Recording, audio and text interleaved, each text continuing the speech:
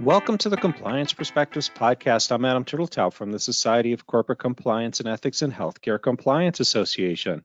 Joining us today from Hyderabad, India is Anitha Vital. Anitha is Head Risk and Compliance at the Providence Global Center there. Anitha, first, thanks for taking the time to talk to us today. Thank you, Adam, for having me. So it is indeed a pleasure to be on this podcast today. Mine too, mine too. And I should note for everyone, Anitha is beginning her day as I am ending mine here in Los Angeles, given the time difference. Now, let's talk about, your journey and the journey of Providence there in India. Providence, is a well-established in the US healthcare provider and system. What was the situation in India when you began? Sure. So Providence in the US is one of the largest not for profit healthcare systems with a legacy of more than 165 years and 120,000 caregivers. In the United States, we have a robust program in place supporting the organization's commitment to integrity and compliance.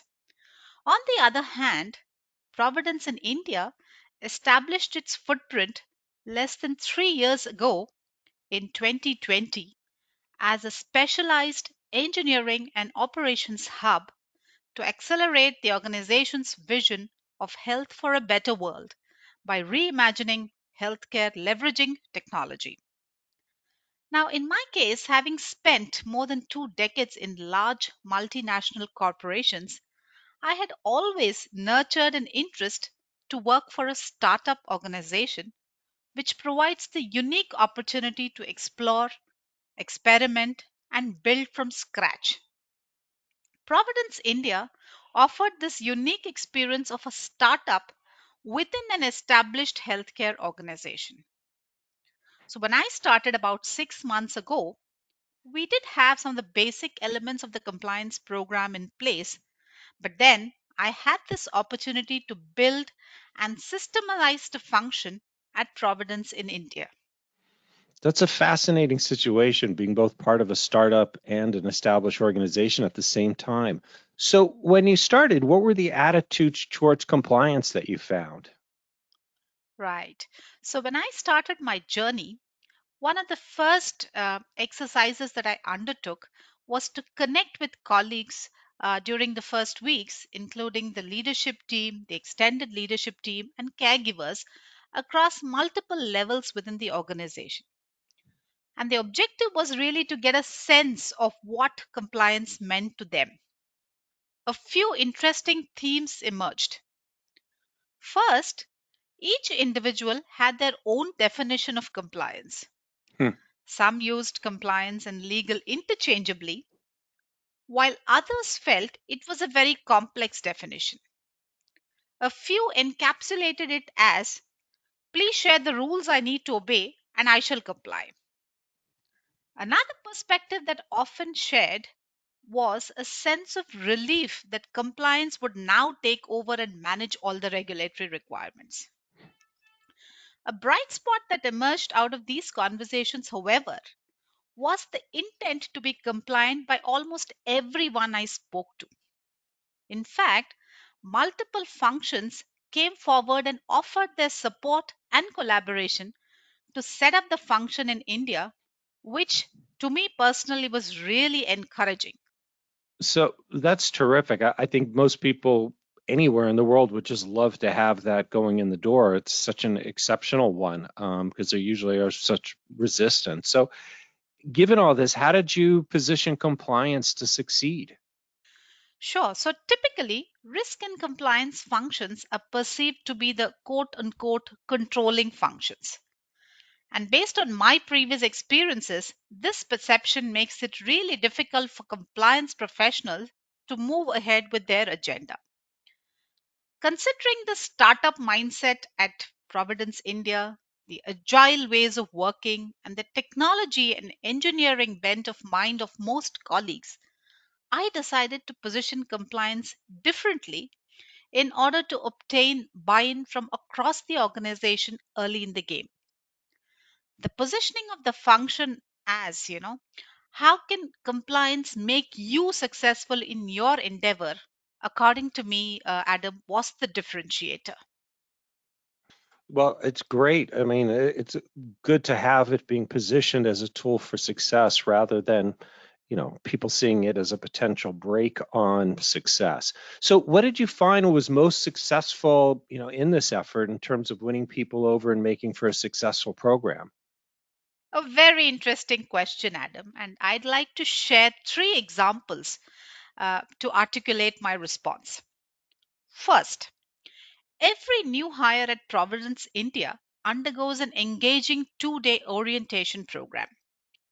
This session provides an overview of the Providence legacy, its values, strategy, and also the journey so far accomplished together with the outlook for future. Compliance has a dedicated 30-minute slot in each of these sessions. Given this would be the first touch point with compliance for all the new caregivers, I wanted to leverage this opportunity to make a positive impact about compliance as a function. So, instead of just a PowerPoint presentation on various topics of compliance, it was presented differently. So, we weaved a story about a new joiner to Providence and her encounters with various aspects of compliance stitched into it. The participants listen in and note down any topic of relevance, and we have a conversation on key compliance themes at the end of the story. And this includes ethical principles, conflict of interest, anti bribery, privacy, and so on. This storytelling model evoked positive responses amongst the audience. Second, compliance, as in most cases, is a lean team. In order to embed the culture of compliance within the organization and position the function as an enabler, we have identified compliance champions across various technology functions within the organization. These champions are ambassadors of compliance and foster knowledge sharing on key topics of relevance.